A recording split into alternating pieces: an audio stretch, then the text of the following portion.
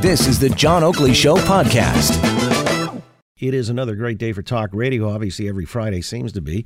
Weather-wise, not too bad, albeit a little cool still, 1 degree. Supposed to hit double digits on Sunday, and then again, it turns cold next week. I don't know. We're sort of in that crazy period betwixt and between, you know, the March lion versus the lamb. And so we'll find out exactly in the week after this one where we're headed, because it just seems unseasonably cool. However, that all being said, let's get started. I mean, I just want to really get into it. There's so much to talk about, and I like to start like a rocket sled on rails, come right out of the chute and hit you with all the, well, not like a rocket sled on rails, because that would be actually slower than what this 19-year-old Oakville kid was doing on the 403 last night in Mississauga. Did you see this? The OPP clocked some hellion doing 254 clicks. 254 kilometers per hour in his BMW X5.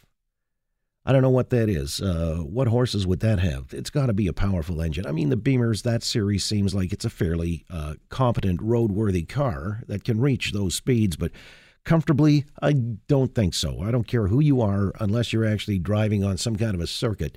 You got no reason or good cause to go 254 clicks, which is, by my count, probably about 154 over the posted.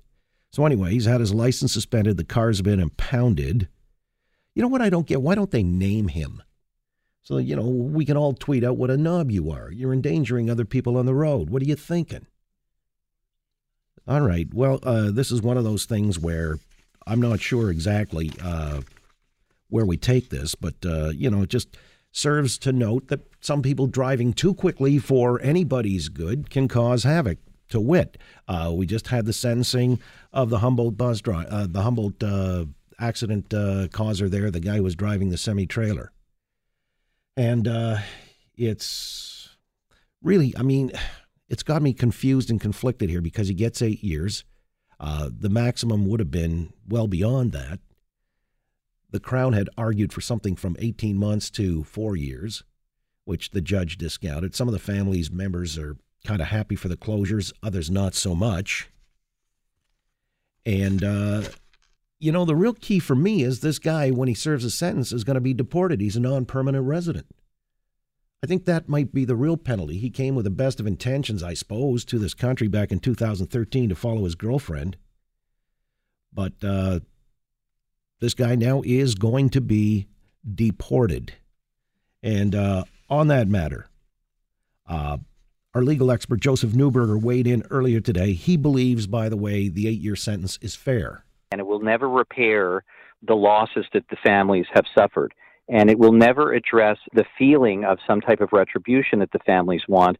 Sentencing has to be a process of balance, where you're mindful of case law and the culpability of the individual. And in this case, what is also very significant is that we know from the forensic reports that, yes, he blew through a rather large stop sign, didn't make any attempt to stop. That's what was involved in the facts, and then the bus had no way to get out of the way. It was going to be an accident no matter what. But those are the facts.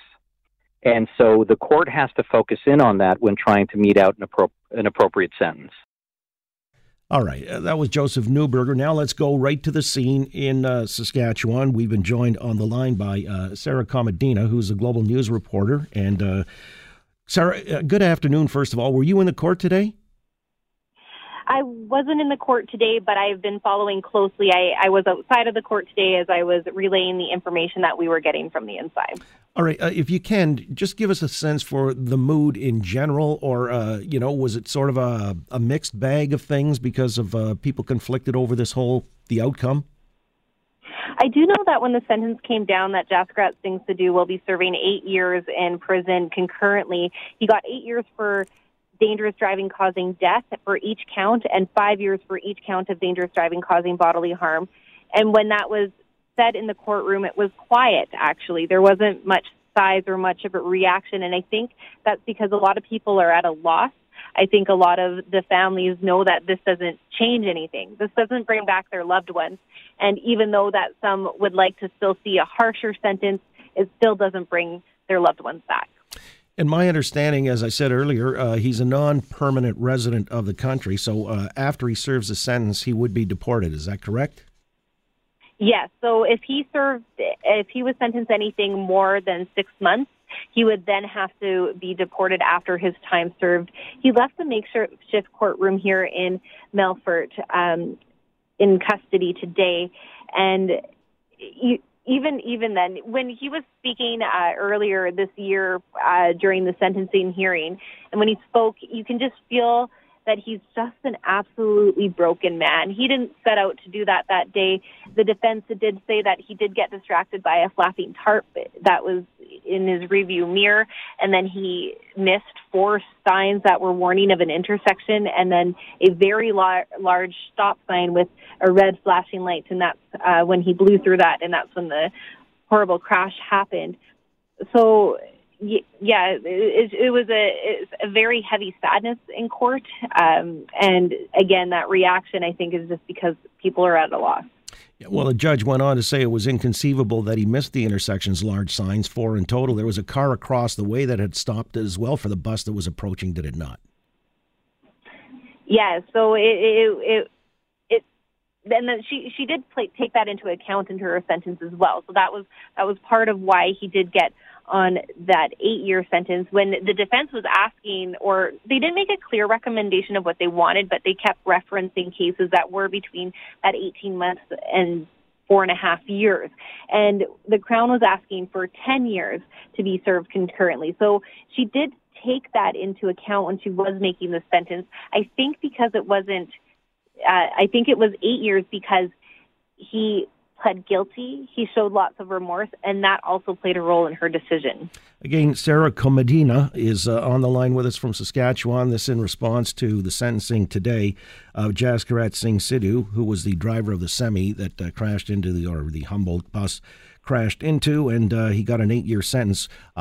As you say, the Crown was asking for 10. His defense suggested anywhere from 18 months to 4 years as being kind of precedent established, I guess, by cases somewhat similar, but nothing has been likened to this, according to the judge anyway, where 16 people losing their lives, 29 injured. And so as a consequence, he got 29 counts of dangerous driving causing death or bodily injury. He did plead guilty, showing remorse, as you say. But some family members, and we played a clip earlier on the news, that some had felt he should have gotten the maximum in each case, not being served concurrently. How prevalent was that sentiment?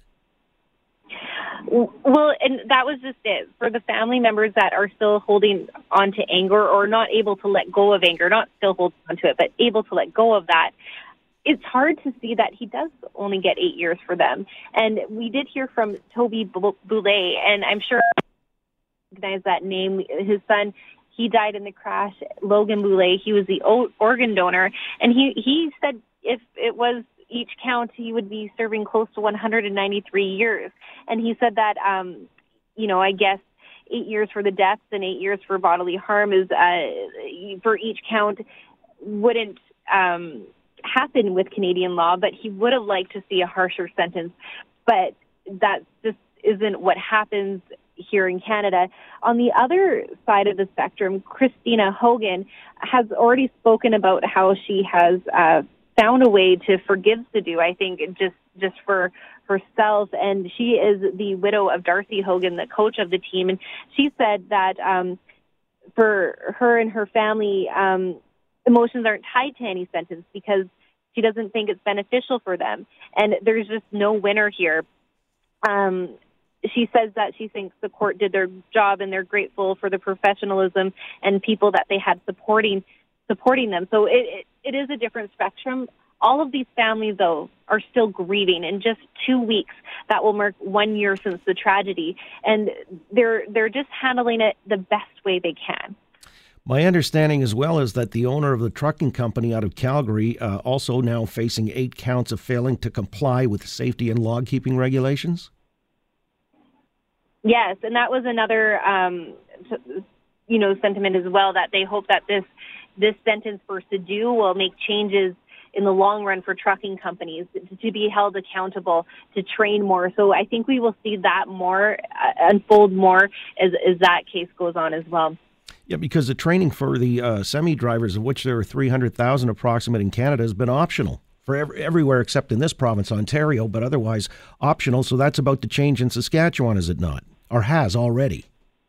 Yes, we have made some different rules here in Saskatchewan, and because of this tragedy. When Sidhu was driving the truck that day, he only had a week of on-the-job training, and then he was driving a B-train truck, and a week later is when the tragedy happened. When that was set in court back in January, people gasped and started shaking their heads. It does upset a lot of people that there's not enough training for these truck drivers.